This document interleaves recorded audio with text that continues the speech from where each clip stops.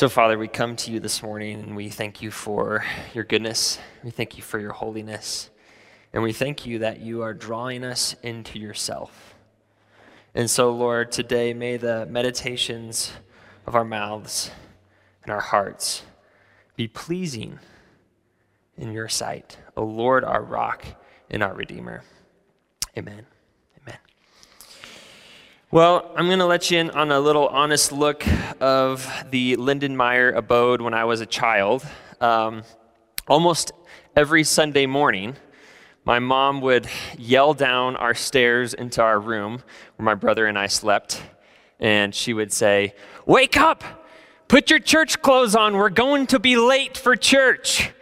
And so we would wake up and, I would hurry and I would put my clothes on, and often we would still be about, 10 minutes late for church. And I know this never happens to any of you guys here. So, but I would be in my button-down shirt and my wrinkled khakis.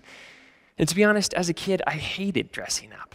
I just hated it. And so we would go to church and we would participate, and but I would much rather have been outside. I'd much rather have been outside playing football and in my gym shorts and whatever.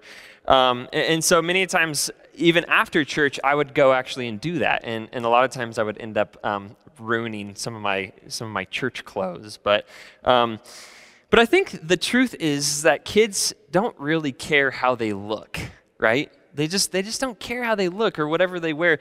But somewhere along the line, kids start to care about this, right? We start to care about what people think about us and how we look. And then not only do we start to care about what people think of us, but we start to care about what we think God thinks of us. And so we dress up for him, right? We dress up for him as if to hide our nakedness and shame. We make ourselves presentable. But the ironic thing is, the more we dress up, the more we hide our true selves from a God who desires to know us intimately and to be connected to us. So the scripture passage that I'm going to read today is from Colossians chapter 3, verses 12 through 17, and it says this: "Put on then, as God's chosen ones, holy and beloved, compassionate hearts, kindness, humility, meekness, and patience, bearing with one another, and if one has a complaint against another, forgiving each other, as the Lord has forgiven you. So you also must forgive. And above all these, put on love, which binds everything together in perfect harmony. And let the peace of Christ rule in your hearts, to which indeed you are called in one body. And be thankful. Let the word of Christ dwell in you richly, teaching and admonishing one another in all wisdom, singing psalms and hymns and spiritual songs, with thankfulness in your hearts to God. And whatever you do in word or deed, do everything in the name of the Lord Jesus, giving thanks to God the Father through him." So, in order to put your church clothes on, because that's what we're talking about today, putting your church clothes on. In order to put your church clothes on, the first thing you have to do is take off your other clothes. We're not going to do that today. But what are your other clothes? What are your clothes? And I think the reality is that we all wear different clothes, right? For some, it's humor. For others, it's toughness. For me, it's people-pleasing, right? I want people to think well of me. I want God to think well of me. So my mind starts rushing with anxiety and racing as I start to think about what others are thinking about me. We all have our things, right? We all have our things. But I think deep down, our deepest desire is to be known and loved.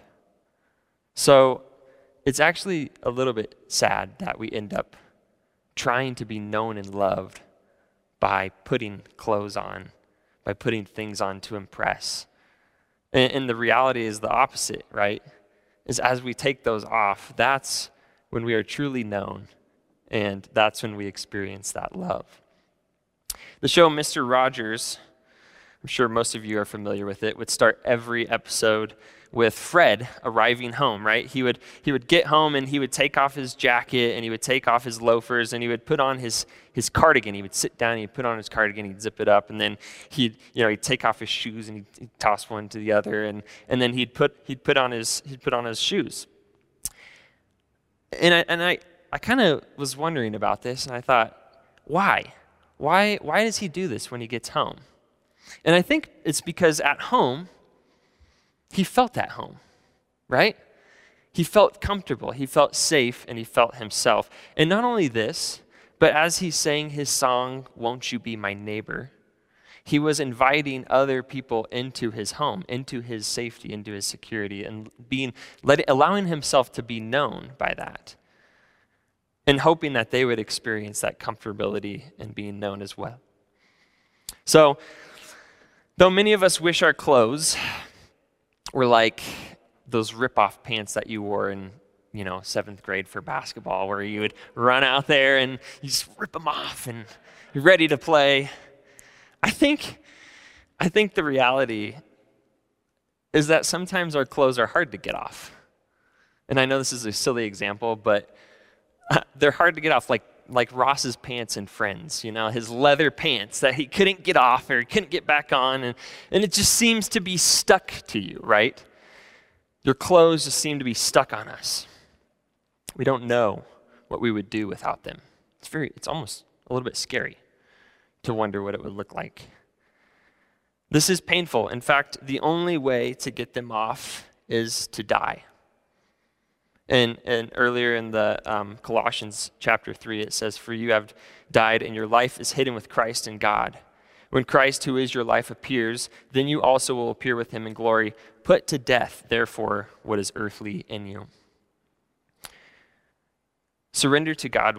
Surrender to what God thinks of you. I think sometimes the more we try, the harder it is, right? The more we try to get these clothes off, the harder it just seems. We end up like Ross. Just can't get them off. I really love Lord of the Rings, and one of these kind of pictures in Lord of the Rings is Gandalf. He starts out as Gandalf the Grey in the first movie. Spoiler alert. Just kidding. He starts off as Gandalf the Grey in the first movie, and in that movie, he falls to his death, saving the rest of the company. And in the next movie, he actually comes back as Gandalf the White, right? Totally renewed. But I was thinking about this moment where he literally surrenders himself to death. He's on that ledge, he's hanging on the bridge, and he just lets go. And I think that is a really great picture of what it means for us. Instead of fighting these clothes and trying to do our best to get them off, what if it just looks like surrendering to God's love instead? So what happens when you get your clothes off? Great question. For my 2-year-old son, it's usually you start to run around, I don't know what it does to kids, but when they got their clothes off, it's like, woo, freedom, and they're running around. But I think for us, as you get older, it's a little different, right? When you have your clothes off, it's a vulnerable place. It's a place that we quickly would like to hide, right? There are intimate and sensitive areas where we rarely let others in to see. And I hope you guys understand this is a metaphor. Right? I'm talking about a metaphor here. And I think there's parts of ourselves that we just don't want anybody else to see. But here's the cool part. When we lose ourselves, when you surrender and let go, when you lose yourself in the heart of God, we stop worrying about what other people think or what we think God thinks. And that's the only way you'll discover your true self. So, when we're baptized into the divine life, we are drowned in the torrent of God's love to be raised to new life. Your old, worn out, wrinkled clothes you used to dress yourself up and present yourself as acceptable to God have now been replaced by something totally new.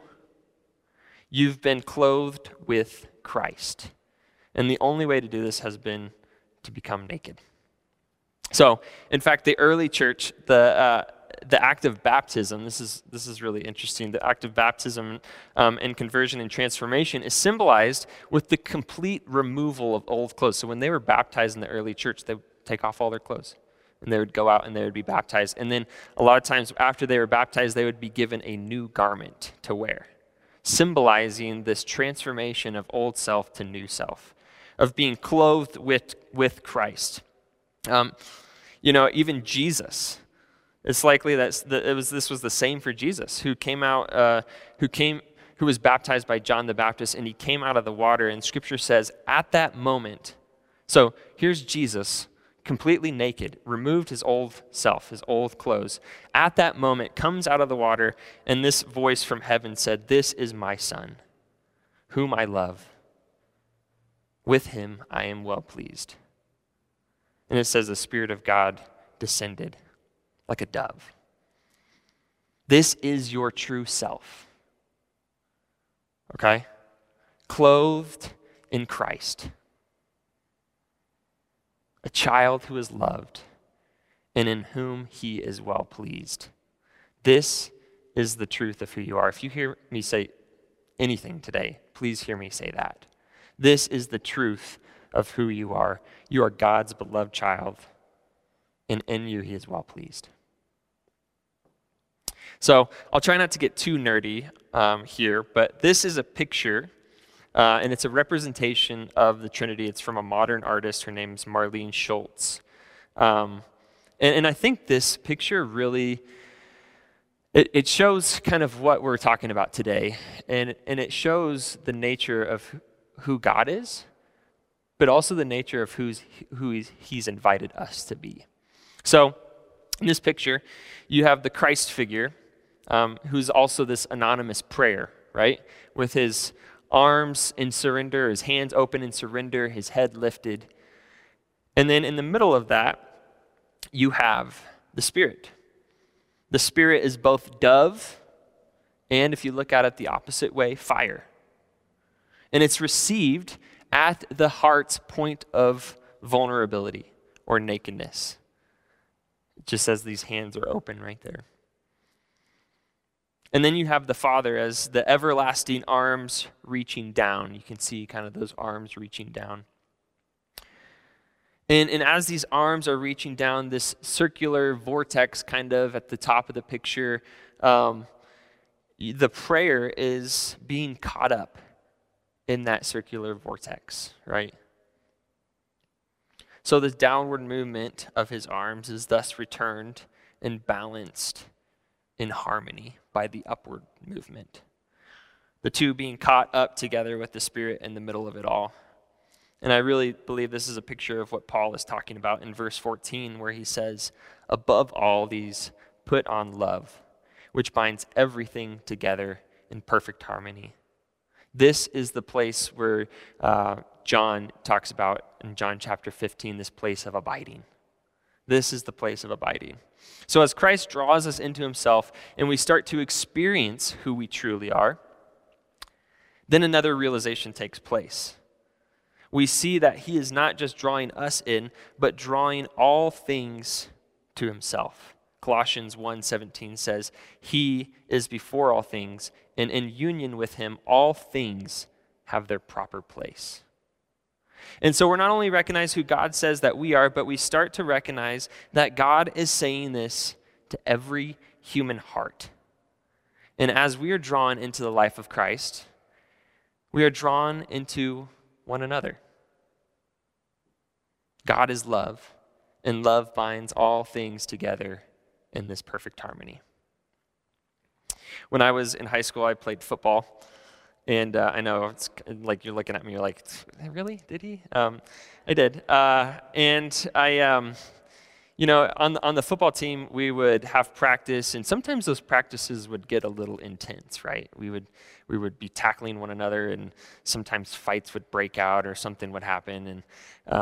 And so, but when that happened, our coach, which I know another coach here, my brother-in-law, who also does the same thing, but our coach would, the two people who were fighting, he would make them hold hands and run laps together. And so we would, this never happened to me, but it happened to plenty of people on the team. They would be holding hands and running laps together. And what this did, I think, is it reminded us of something. it reminded us that we are on the same team, which I think is something that we need to be reminded of today. We're on the same team. One piece of advice that Kara and I got on our wedding day was to fight naked. Now, I don't know if we've ever done this. I don't recall that we ever did this. But I think the idea behind this is that, the vulnerability of seeing our naked selves disarms you in a way that your defenses come down, right? You start to lose those defenses, which usually is why you're fighting in the first place. And harmony tends to overcome the derision. In his book, The Shalom and the Community of Creation, the indigenous author Randy Woodley talks about what he terms as the harmony way. This is a way of being in the world where we are connected to God and to others and to ourselves and to creation, kind of as we were just talking about. And he quotes Walter Brueggemann, and he says this: the central vision of world history in the Bible is that all creation is one. Every creature and community with every other, living in harmony and security toward the joy and well-being of every other creature. This description reveals the connectedness of all creation and the resultant harmony and joy that comes by realizing that connectedness. So it's not, this is the point I think I'm trying to make, is it's not just about us being caught up in that, right? It's not just about your personal self being caught up in that, although I think that's important. But it's about realizing the connectedness of everybody being caught up in that, and how that shifts your perspective of the person next to you, or the person you work with, or the person you don't agree with, or the person you got in a fight with, whatever it is. So why does this matter?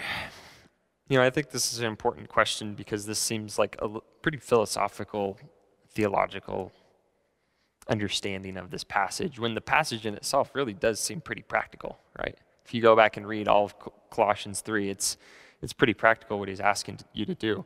So why does this matter?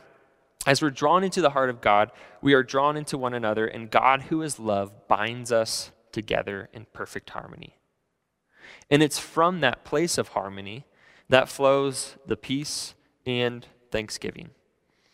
Verse 15, he says, "And let the peace of Christ rule in your hearts, to which indeed you are called in one body, and be thankful." And I think this word peace is actually really important in this passage because it's the Greek word eirene. And so eirene actually means God's gift of wholeness, to be tied together into a whole. And so it's much more than just kind of this absence of conflict, but it's really this being tied together as a whole. The Hebrew word for this, which probably many of you are familiar with, is shalom. So the Greek word is eirene, and the Hebrew word is shalom. And shalom is a very important word in the Bible. It's used over 500 times, actually. And a lot of times we don't hear that because we're not hearing this in the original language, so we're hearing words like welfare and wholeness and health and peace. But it really encompasses all of those things together. So it's really a cool word. Randy Woodley says this about shalom, and I think it speaks directly to what Paul is thinking about here. "I believe our best attempt at understanding shalom says that God's dream is a world in which all creation lives in accordance with the way of shalom. The observation that all creation is connected not only suggests familiarity between all creation, but also expresses tangible and intentional relationships. In such relationships, human beings should make room for the possibility that all creation in some way bears the image of the Creator. In other words, there is something of God in all creation."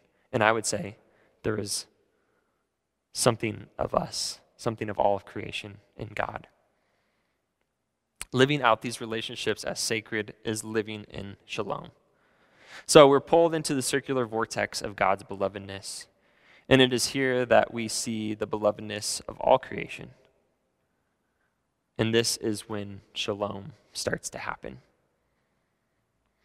The best way I could think about this, and I'm sure there's other examples of this, but I was just thinking of what an orchestra is. And I'm not really a music guy, but I've been to an orchestra before. And, an orchestra is amazing because there's hundreds of different instruments from all sorts of different families.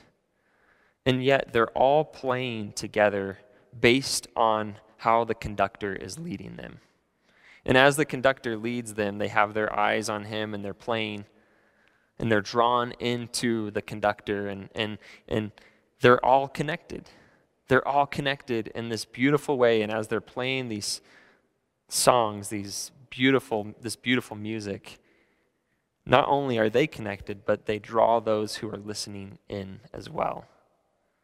And so I think that is a beautiful picture of what shalom is. As you're connected to Christ and you realize that you're connected to all of creation, then this beautiful harmony of shalom takes place and it draws others in as well. So, going back to your clothes, what are your church clothes? What are your church clothes? Love. Put on love. And what is love? God is love.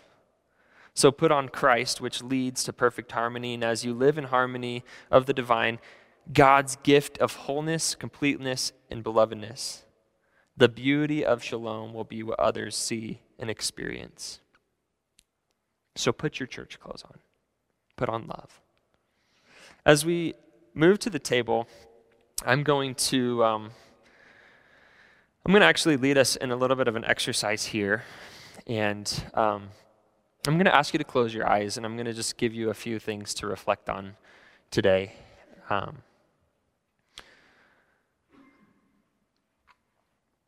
We talked a lot about belovedness and about who God says that you are, but I also understand that sometimes this can be hard to embrace. This can be hard to trust the truth of those statements. And so this morning, as your eyes are closed, I just want you to hear these words spoken over you. I want you to hear these words that you are a child of God.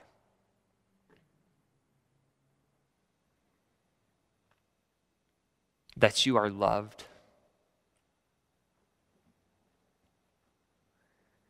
And that He is well pleased with you. And I want you to imagine right now Him pulling you into His embrace.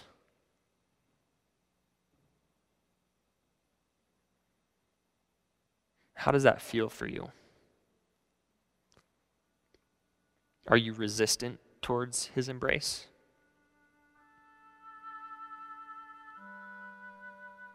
Are you trying to earn His embrace?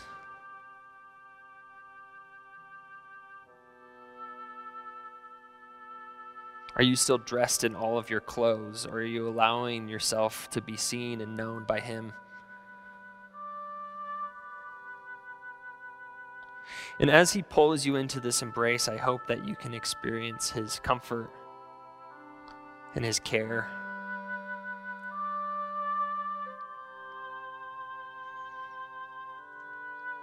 And now I want you to look up from that embrace.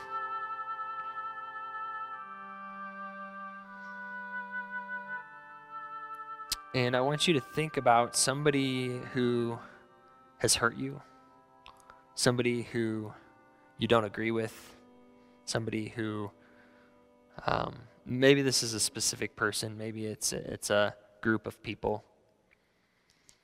And as you're thinking about these people, I want you to look up and see that Christ is embracing them in the same way that He's embracing you. In the same way that He has called you His child, His beloved, the way that He's told you He's pleased. I want you to see that He is saying those same things to that person as well. You are my child, my beloved, In you I am well pleased.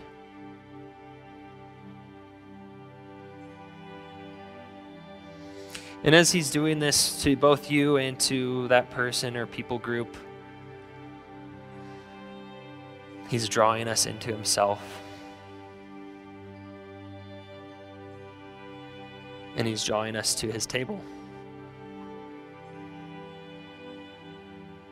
And as he draws us to his table, he does what he always does. He takes the bread and he blesses it and he breaks it. And he says, "This is my body broken for you." And remember, he's not just saying this to you. He's saying it to everybody. And in the same way, he takes the cup. He says, "This is the cup of the new covenant poured out in my blood for the forgiveness of sins." He says, "Drink this cup. Every time you eat this bread and drink this cup, do so in remembrance of me." Remember that he has pulled you into himself. And maybe it's this circular vortex that you can just get lost in, that you can really surrender those clothes that you've had on for so long. And as you recognize yourself maybe for the first time in him, you're also recognizing other people in him and the love that he has for all creation. So as we come to the table this morning, we have these two sections on each side, and you can come up and take a cup of wine and a piece of bread. And as you think about eating this, and as you are maybe take it back to your seat and are sitting with it for a little bit, I want you to think about that person, whoever it is, or people group, whoever it is that you saw. And I want you to be in harmony with them. I want you to, as much as you can, to forgive them and trust that God is pulling you guys together. So let's come to the table this morning.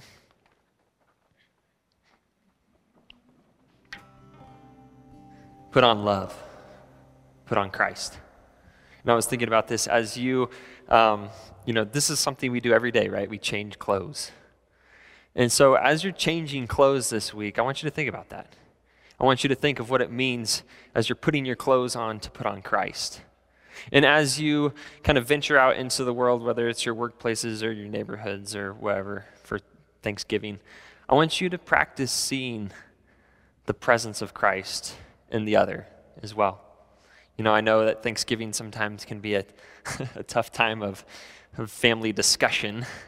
And so maybe there's some disagreements at the Thanksgiving table, and that's a good time to practice seeing that person across from you, how Christ sees them. So go in his peace today. If you would like, please stay for the chili cook-off. Even if you didn't bring chili, it's all good. We have plenty of chili. We would love for you to stay. I just went down there. There's all sorts of chili on the table, so please stay. This is kind of how we're going to do it, just to give you a few instructions. We're going to have sample cups. So you can grab a sample of any of chili that you'd like. And then we also have bowls. So if you really like a specific chili, go grab a whole bowl of that or whatever. And then we're going to give each person, so if you're going to be staying with us, we're going to give each person 3 beans, okay? And I know Michael's going to hate me for this because this is how you've done this in the past. I'm sorry. We're going to give each person 3 beans, and you're just going to vote for your top 3 favorite chilies. And then whoever has the most beans wins the chili cook-off. So, yeah. So blessings, and I'll see you down there.